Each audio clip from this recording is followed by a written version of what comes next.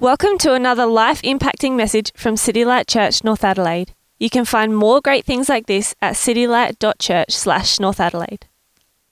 We're going to come to the book of Acts now. Acts chapter 24 is where we're going to be tonight. And I just want to just lead a few words of introduction into that. Last 3 days, I've been in Sydney at the Acts 29 conference, the Acts 29 New Zealand, Australia, New Zealand, Japan conference. It's an annual event where church planters like me and church leaders and members of Acts 29 churches get together and we just sit under the word, encourage each other, learn and things like that. It's networking, all that sort of jazz. Acts 29, if you don't know, it's a church planting network which is all about planting churches that plant churches. And we are part of that organisation here at City Light Church, North Adelaide. And anyway, I went over there. Some of you know as well that Adele and I lived in Sydney for about 13 years. And so we formed lots of friendships and relationships with parts of different churches and things like that. So going back to Sydney was kind of partly for the conference, but also this opportunity to catch up with old friends as well.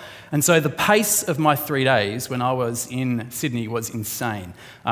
Sun up to sundown and even the hours after that, I was talking to people and meeting people. And when I wasn't at the conference, I was at a coffee shop, drinking coffee with an old friend and catching up, all this sort of stuff. It was really fast-paced. And even right to the point where I got on the plane last night at Sydney Airport at 5:30, I was still talking to one of those old friends at the gate. He was going to Melbourne, I was going to Adelaide, and I had to walk off and he had to walk to his plane right to the very end. I sat down in row 13, seat A. It's the best row in the plane, right? Exit row. Just so much room, and there was no one sitting next to me, so it was even better. I was just lounging out, and I realised just how fast I'd kind of been going right up until that point. And someone came around, offered me a drink. I got a drink. I drank my drink really fast, and then I had in front of me the Jetstar magazine. Anyone get into the magazine in front of you just to kill time? It was there. Beside me was this hulking great big book that I'm getting through on the crucifixion of Jesus, and I thought I could keep going. I could keep reading. I could get into these things, and I thought, I just can't do it. I'm exhausted. And so I think for the next half an hour, I did absolutely nothing. Slowed right down and just stared out the window, I think, at the clouds and the land below me. Anyway, so I slowed down. It was great. Fast-paced, slowed down. Then I got home out of the Uber cab and 3 children come running up to me straight away. The pace is back on. And of course, they don't come up to me and say, "Oh, Dad, it's so nice to see you. You've been gone so long." They're like, "What did you get me? What presents have you brought?" And I'm like, far out. It's me, your father, Why, what did you get me, Dad? What did you get me? They grab my bags and they start ripping the zips open and everything's spewing out everywhere. I'm like, whoa, just wait. Pace was straight back on. I share all that because we are at this part in the Bible. We're in Acts chapter 24. For most of the time in the book of Acts, the pace has been really fast. Lots of amazing things have been happening. The gospel's been proclaimed from Jerusalem. It's exploded out across the Mediterranean. It seemed like wherever the gospel was just spoken, people, ordinary men and women, came to know Jesus, his forgiveness and eternal life. It was just amazing. Someone preaches boldly in the power of the Spirit. Thousands get saved. It just seems like all the way through, there's just been success story after success story. Obviously some pain and bits and pieces along the way, but just this massive pace and progress. And then we got to chapter 20 where the pace slowed right down again. Paul, island, down in Turkey on the coast at the city of Miletus, where he slows down and addresses church leaders, tells them what really matters. Watch what you teach. Be devoted to the teaching of the apostles. And then all of a sudden, bam, the pace picks up again. But sort of after that speech in chapter 20, the story of the gospel progress kind of looks really different. It's all about success, it would seem, and then you kind of flick into this kind of part of that God's word and part of the progress of the gospel where it just seems like no one's listening. The gospel sort of seems to no longer kind of work. And you kind of go, what's going on? What's going wrong? And if you have a look, this is the last verse in the chapter we're looking at tonight, chapter 24, verse 27. It sort of sums it up. When 2 years had passed, Felix was succeeded by Porcius Festus. But because Felix wanted to grant a favour to the Jews, he left Paul in prison. Oh. What's happened to the gospel? The interesting thing is, right, things aren't always as they seem. And we're going to see tonight just exactly how God's kind of secret hand is at work, despite appearances. So I'm going to invite Ruth up. Here she is. Ruth's going to read for us the chapter before us, Acts chapter 24. So have it open in front of you if you can. There are Bibles in the pews. There are, hopefully you've got a Bible in front of you, somehow electronic, etc. Thanks very much, Ruth. 5 days later, the high priest Ananias went down to Caesarea with some of the elders and a lawyer named Tertullus, and they brought their charges against Paul before the governor. When Paul was called in, Tertullus presented his case before Felix.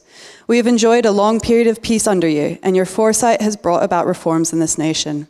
Everywhere and in every way, most excellent Felix, we acknowledge with profound gratitude. But in order not to weary you further, I would request that you be kind enough to hear us briefly. We have found this man to be a troublemaker, stirring up riots among the Jews all over the world. He is a ringleader of the Nazarene sect and even tried to desecrate the temple, so we seized him. By examining him yourself, you will be able to learn the truth about all these charges we are bringing against him." The other Jews joined in the accusation, asserting that these things were true. When the governor motioned for him to speak, Paul replied, "I know that for a number of years you have been a judge over this nation, so I gladly make my defense. You can easily verify that no more than 12 days ago I went up to Jerusalem to worship. My accusers did not find me arguing with anyone at the temple, or stirring up a crowd in the synagogues, or anywhere else in the city, and they cannot prove to you the charges they are now making against me. However, I admit that I worship the God of our ancestors as a follower of the way, which they call a sect. I believe everything that is in accordance with the law and that is written in the prophets, and I have the same hope in God as these men themselves have, and that there will be resurrection of both the righteous and the wicked. So I strive always to keep my conscience clear before God and man. After an absence of several years, I came to Jerusalem to bring my people gifts for the poor and present offerings. I was ceremonially clean when they found me in the temple courts doing this. There was no crowd with me, nor was I involved in any disturbance. But there are some Jews from the province of Asia who ought to be here before you and bring charges if they hear anything against me. Or these who are here should state what crime they found me in when I stood before them at the Sanhedrin. Unless it was this one thing I shouted as I stood in their presence, it is concerning the resurrection of the dead that I am on trial before you today." Then Felix, who is well acquainted with the way, adjourned the proceedings.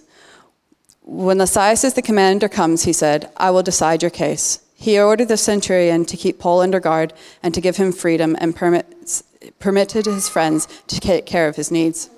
Several days after Felix came with his wife Drusilla, who was a Jewess, he sent for Paul and listened to him as he spoke about faith in Christ Jesus.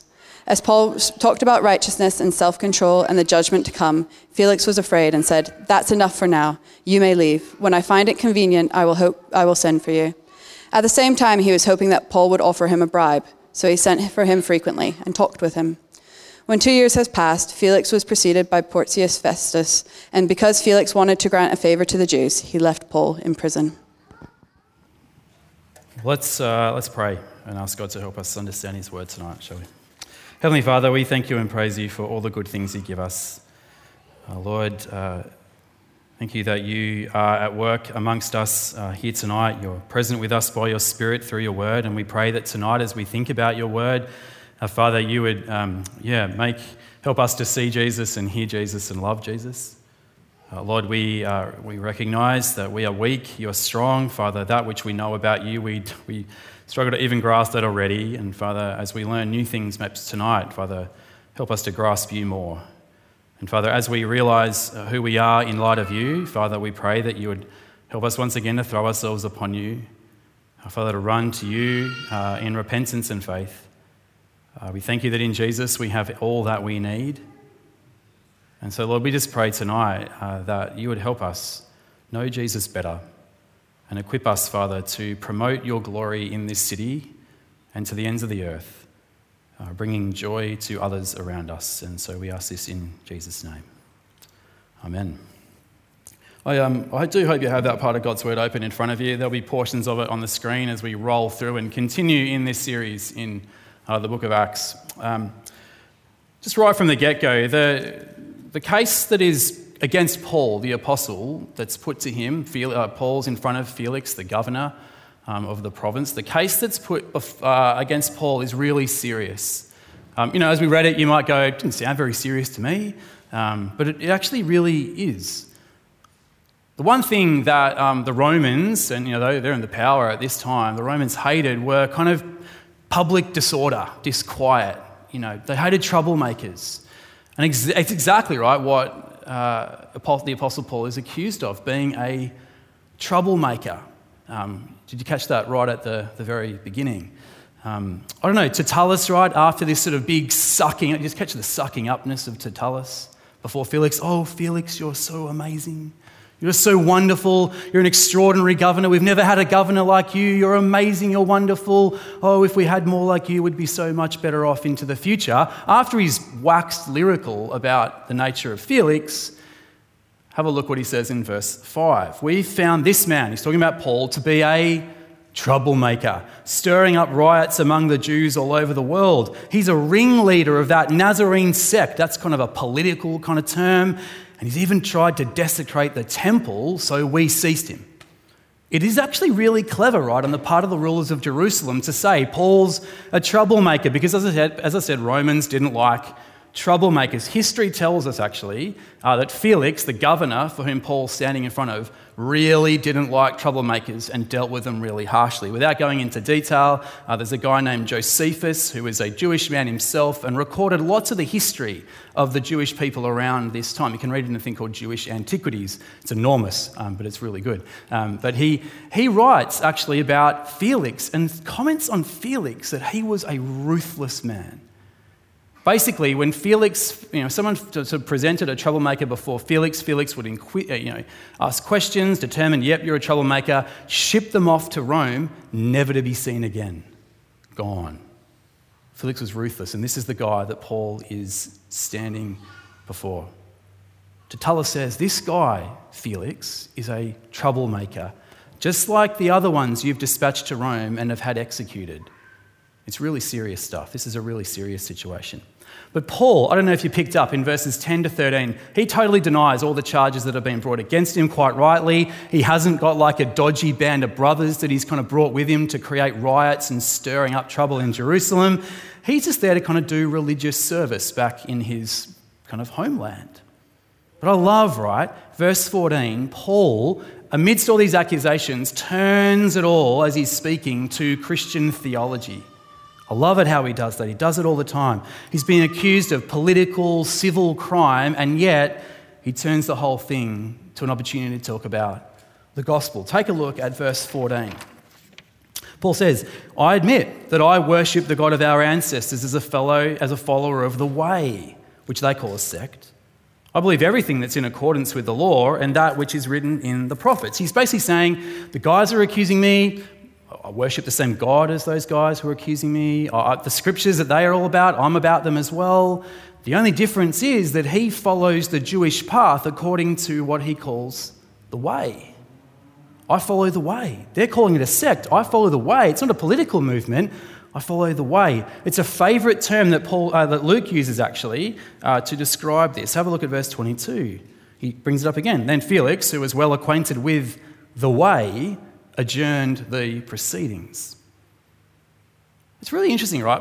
The Apostle Paul probably never referred to himself as a Christian, probably never kind of talked about Christianity.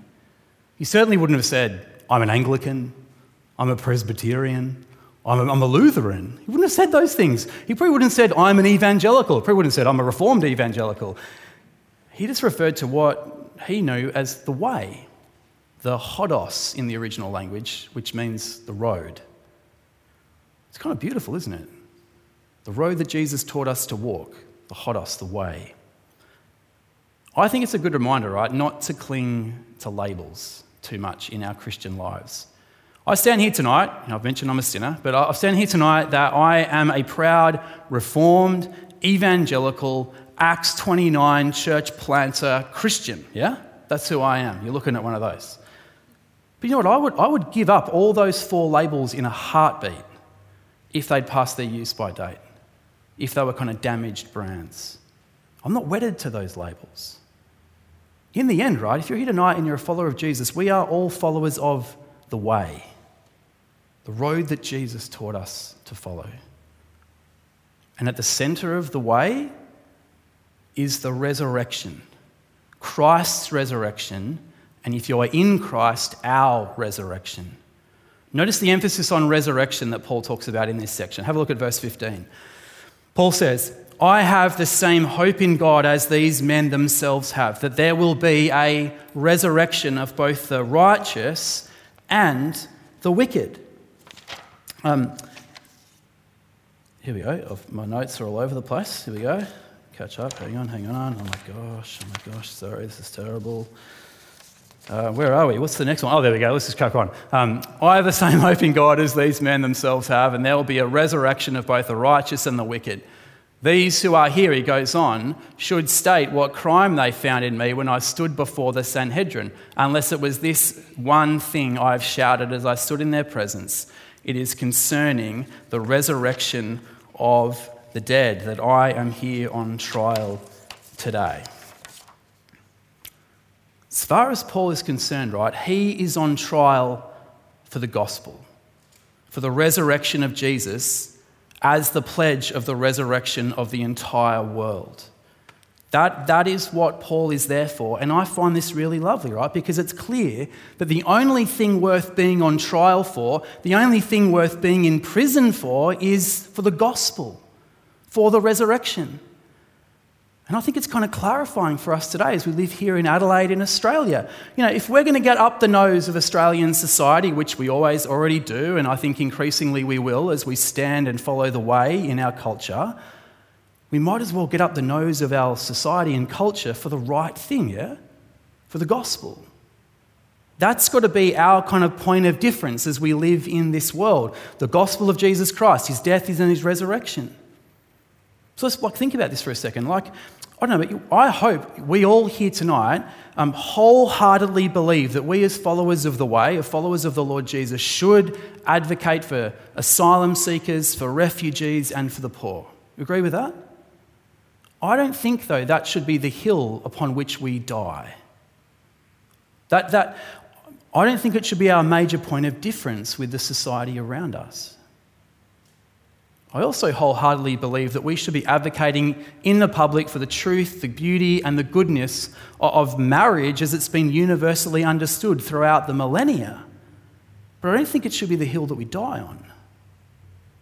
It shouldn't be our defining point of difference between us and the rest of the world. I wholeheartedly believe that we should be speaking up for and standing up for the unborn and for the dying, speaking up for those who can only cry out for mercy and not justice. But again, I don't think it ought to be the hill upon which we die. See, the real point of controversy between the followers of the way and the followers around them in the first century, and likewise for us today, is the gospel of the Lord Jesus Christ, his death and his resurrection. Crucified, risen for our rescue, for our salvation. Doesn't mean, therefore, that preaching is the only thing we ever do. Because there's a great reminder tucked away in this chapter of something else we ought to be really committed to as followers of the way.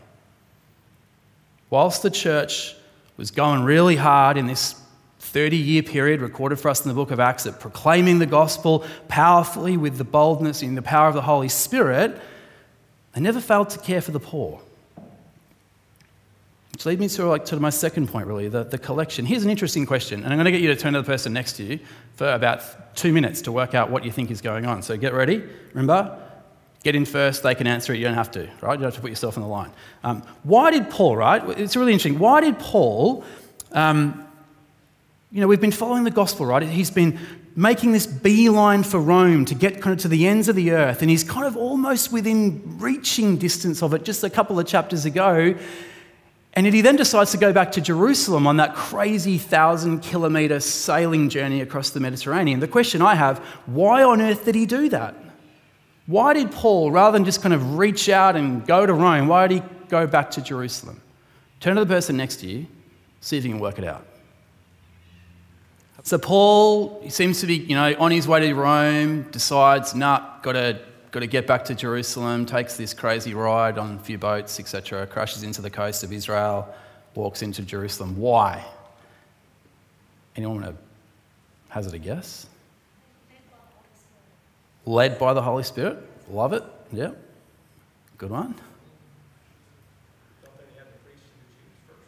Want us to go and preach to the Jews? Yeah, first, yeah. Last go. Lucky door prize on this one, no? He wanted to preach where nobody else would go, to the ruling, to the Jews, to the Romans. Yeah, sure. Wanted to preach to the Jews where preach to where other people wouldn't go, so he wanted to go back to Jerusalem. Yeah, sure. Well, you're all wrong. No. So I get to keep the lucky door prize. No. I think the answer actually is tucked away in verse 17 of our passage tonight. Paul was wanting to go back to Jerusalem to deliver a charitable gift to the poor and to do some religious observance. It's really interesting. Have a look. After an absence of several years, that's a long number of years, right? I forget how long it's been, but he's been gone for quite some time. It's a sort of shorthand, I think, for epic time away. I came to Jerusalem, Paul says, to bring my people gifts for the poor and to present offerings. It's really interesting. I kid you not, right? This little verse that's tucked away in the big book of Acts, so much ink has been spilt. Like, people have done PhDs, right, on that verse and on this kind of collection, this gift that Paul brings. I kid you not. Not just because scholars are nerds, right, but they are. It's because it's actually a really big deal. It's a really big deal. We know from Paul's letters, right? So if you're not familiar with the Bible, lots of the New Testament is composed of letters that Paul has written at various times to churches that he had planted, actually, kind of on this sort of epic journey over the course of time. We know from Paul's letters, actually some of these in the New Testament, that Paul spent years and years and years collecting money for the Gentiles, for the non-Jewish part of the church, the churches in Turkey and Greece. They were giving money to the poor of Jerusalem because they'd suffered a massive famine in the years 44 to 49 AD, and the effects of that famine went on for like another decade. Paul believed, right, it was absolutely critical to collect money from Gentile believers for the poor in Jerusalem, the poor believers back in Jerusalem, the Jews. We get a glimpse of this, right, from Paul's letter to the Romans, right, which was written about 1 or 1.5 years prior to what happens here in Acts chapter 24. So have a listen to this. We get a glimpse of Paul's plans here, of what he was doing. He writes to the church at Rome, chapter 15, verse 25 of Romans. Now, however, I am on my way to Jerusalem in service of the Lord's people there. For Macedonia and Achaia, that's Asia Minor, Greece, Turkey, were pleased to make a contribution for the poor among the Lord's people in Jerusalem. They were pleased to do it, and indeed they owe it to them. For if the Gentiles shared in the Jews' spiritual blessings, they owe it to the Jews to share with them their material blessings. Really interesting, isn't it? This was written 1.5 years or so before what we're reading about this trial in Acts chapter 24. The Jews, right, they gave the nations, probably most of us, they gave the nations, the Gentiles, the Messiah, the Lord Jesus Christ. The least they can do is, support their Jewish brothers and sisters when they're suffering and in need, to support them. The other thing, right, to say here really briefly, you might be going, where are we going with this, Jacko? 2 Corinthians 8 and 9, another letter that Paul writes, we learn that this collection was enormous, massive. It was so big, right, that each of the contributing churches would send with Paul like an escort to kind of help him lug the cash and all that sort of stuff. It's really incredible. By the time Paul arrives in Jerusalem, he's probably like 10, 20 people with him, all these representatives from all the churches that have given some money. I reckon they're partly there to kind of protect Paul from bandits along the way, and probably to protect Paul from spending it at restaurants along the way, kind of blowing the gift. I don't think he would have done that, but it was huge. It was huge. And you know what I love about this? It's just a beautiful reminder to us that the chief evangelist of early Christianity was also the director of what we understand to be the first ever world international aid project. The chief evangelist of the early Christian church was also the director of the world's first ever, as far as we know, international aid project. I love that. Isn't that a great reminder? We have no evidence to say there was an aid project like this in existence prior to this moment. Nothing. It's a wonderful reminder. This is why here at City Light Church North Adelaide, we are committed to both supporting evangelistic orientated projects and also aid orientated projects. I think that's why, as we partner with Compassion Ministries, where we support children who are impoverished, mainly through our support of them in the Philippines, that we get to do that because they're both not just sharing the good news of Jesus with people who are trapped in poverty, they're also seeking to alleviate their poverty as well. Many of you know Tim Keller. Many of you know that I think Tim Keller is like there's Jesus and there's Tim Keller. No, but he's great. And he has this wonderful book called Generous Justice. You should really read it. It's a great book, Generous Justice, where I saw for the first time how word ministry, preaching the gospel, and mercy ministry, caring for the poor, are not separate things that, some people preach the gospel and some people do aid, but they never shall the two meet. He has this great line, right, that the church, the local church, they have this responsibility to be doing both word ministry and mercy ministry. He has this line that there is an asymmetrical yet inseparable connection between word and mercy. And you're going, what do you mean by that? Basically, we have a priority as a church to get the gospel out, but we have this responsibility to do justice and mercy. They're not separate, they are inseparable. Our kind of, it's not kind of 50-50, but we have a responsibility to get the word out, but also to do justice and mercy. And I love it, right? That here's Paul, chief evangelist, doing this aid project at the same time. Love it. Over many years. One of the sadnesses, right, that we don't actually know how the gift that Paul and the 20 people or so brought to Jerusalem was received.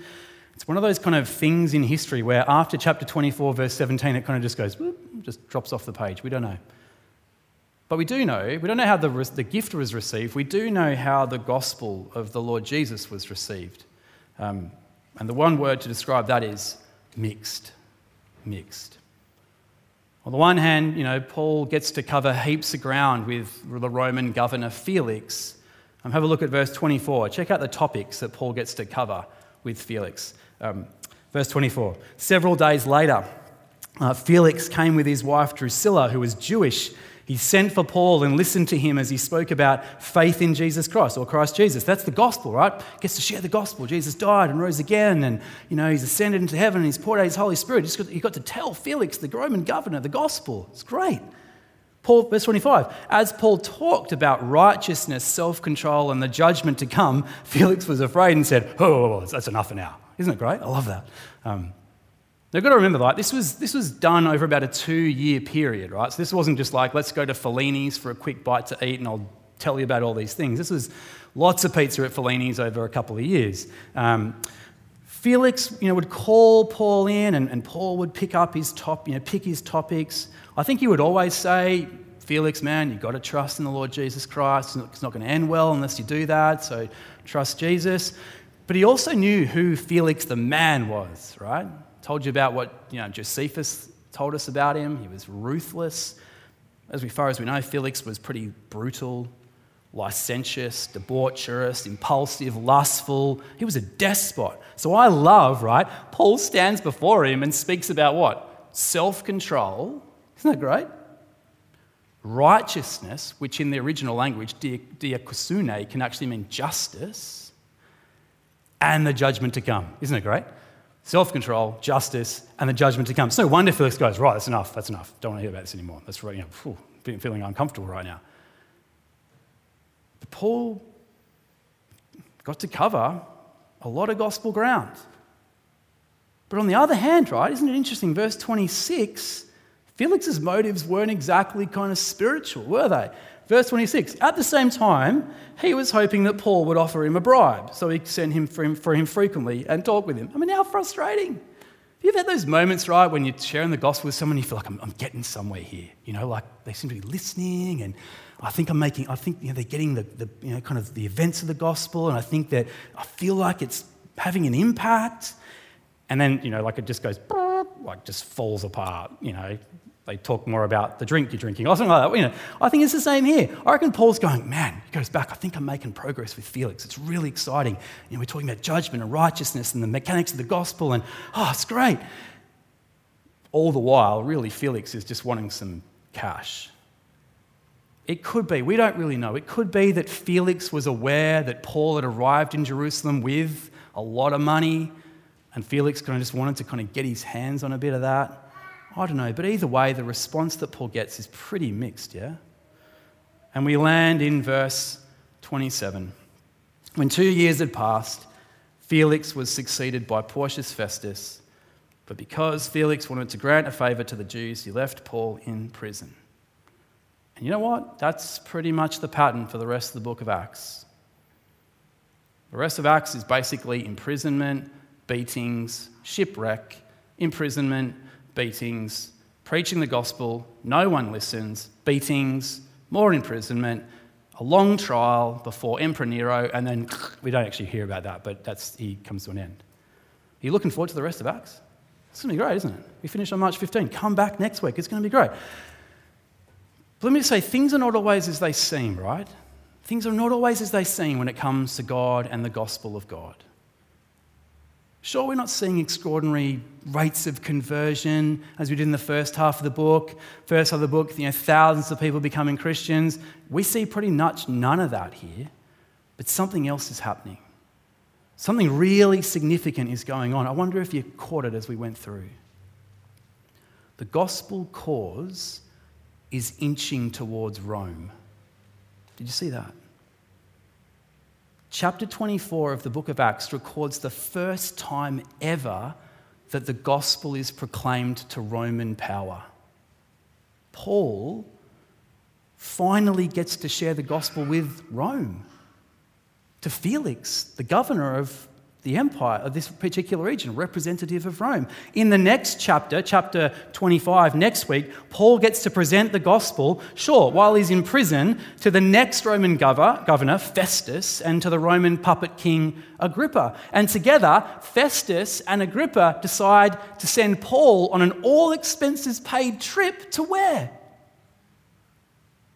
Rome. Come on, Rome. It's wonderful.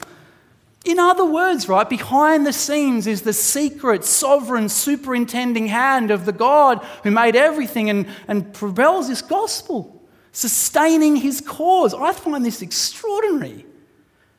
This cause that looks like it's losing and is over, it isn't. It's on the move to Rome, where it will literally, brothers and sisters, go to Adelaide, to the ends of the earth. It's extraordinary.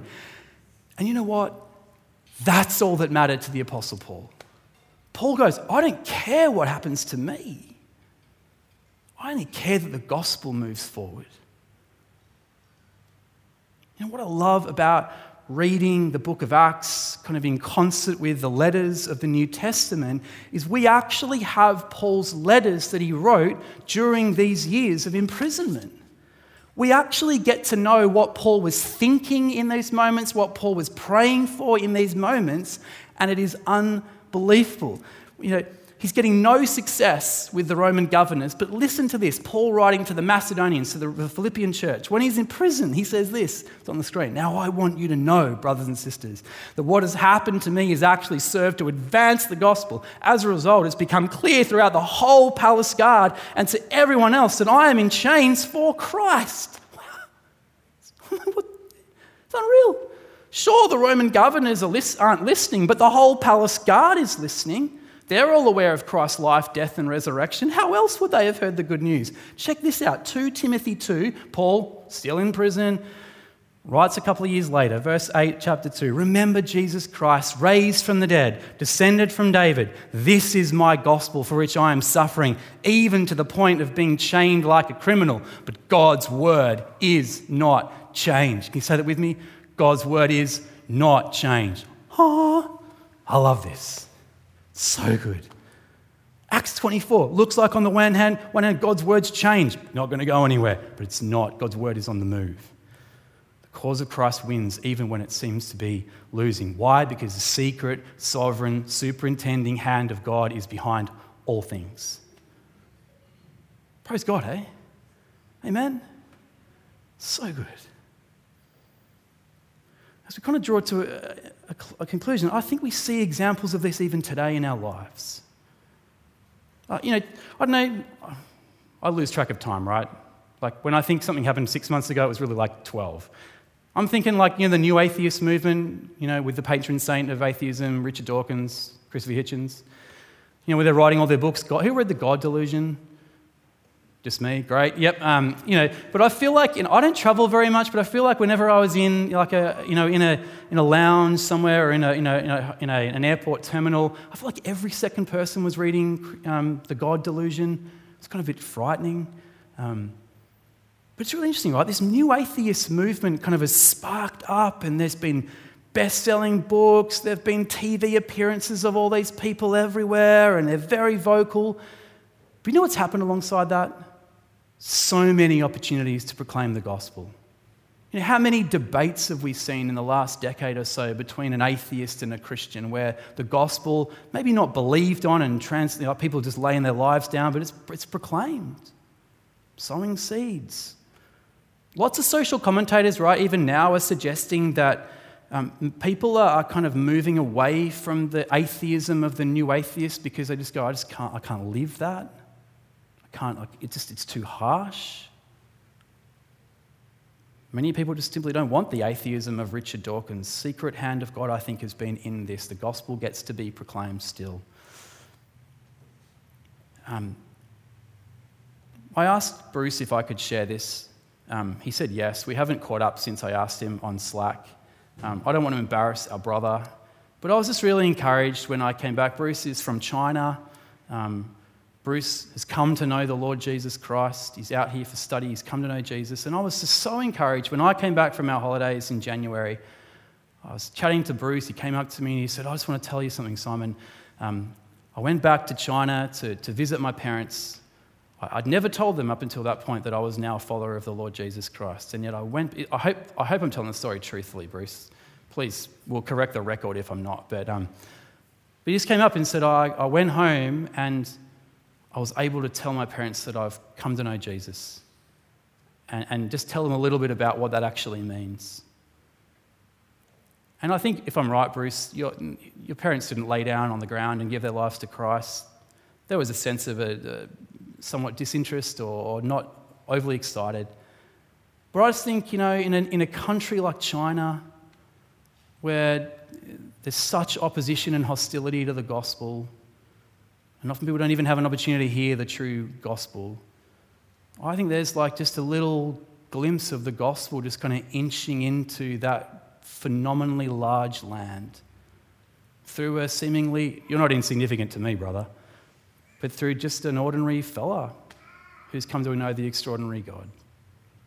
And who knows what that little seed, we pray, right? Let's pray that Bruce's mum and dad come to know Jesus. The gospel just inching forward, little bit by little bit, even though it seems like it's totally insignificant and a lost cause. It's not. I was just at the Acts 29 conference over the last 3 days, and just of this last little while, we've joined in with the work that God is doing in Japan.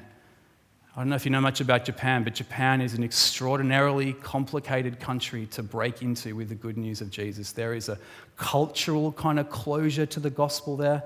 It's one of the hardest places to reach with the good news of Jesus. And it's almost like you would go, it just seems like a lost cause.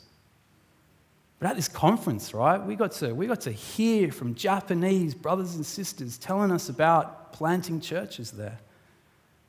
And the men and women and children are coming to know Jesus. It's extraordinary. And it was just beautiful, right? There's this man just preaching about Jesus in Japanese in front of 500 or so people. And I was just like, it made me cry. Translated into English, but wow. I often thought, I've known other missionaries who've been working in Japan, and it's really hard. But isn't it wonderful? The gospel keeps going forward. Because behind the gospel is the superintending, sovereign power of God who loves people and wants all people to come to know Jesus.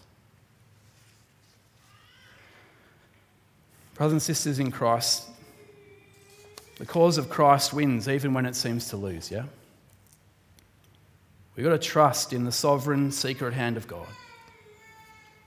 So I want to encourage us to leap out in public. Not literally, right? But, stand up. Live for Jesus. Speak of Jesus as you have opportunity to do that. Sometimes you're going to feel, like I often do, like a total idiot, but we're just followers of the way, yeah? Following Jesus for his glory and for the joy of those around us. Should we pray? Let's pray. Gracious Heavenly Father, we thank you and we praise you that you are indeed sovereignly superintending your mission. Father, we realise that without you doing that, we would be, lost effectively, yeah? And so, Father, we thank you that, Father, you are indeed at work. Father, help us, Lord, we pray. Often I feel in our context these days it is hard to see how you are at work. And Father, it's really easy, I feel it's really easy to grow discouraged, to think that we're trying all these different things and yet nothing seems to kind of be breaking through. And yet, Father, we just want to pray tonight that you would help us to trust you. And Father, as we have opportunity just to sow seeds or, move people just that little bit along the road to finding Christ, Father, I pray that you would help us all here tonight not to lose heart, to keep trusting, to keep standing up, to keep speaking up. Lord, we pray. We pray particularly for our brothers and sisters around the world tonight who, because they've spoken up, because they've stood out, they are actually suffering in prison. Lord, we pray for them tonight, that they would have the boldness of Paul in the same power of the Holy Spirit to proclaim the gospel even though they are in chains. And Lord, we realise that we are so free, and so embolden us to reach out. And Lord, we lift up tonight Bruce's parents. And Lord, ask that in your mercy you would open their eyes to see Jesus, unstop their ears to hear Jesus, Lord, and soften their hearts to love Jesus. We want to hear a good news story from that, and Lord, we confidently bring them before your throne and ask that you would bring them to the Lord Jesus. And Lord, we do pray for our brother Bruce that you would continue to give him courage to share who you have made him to be and what you're doing in his life with the people in his family. And likewise for us, help us to do that. We are weak, you're strong. You are so good. You're good all the time. Help us to trust you. And all God's people said, amen. Thank you for listening to audio from City Light Church, North Adelaide. We hope you found it helpful and we'd love for you to share this message with others. For more great content, more information about City Light Church, or to donate to the work of City Light Church North Adelaide, visit us at citylight.church/North Adelaide.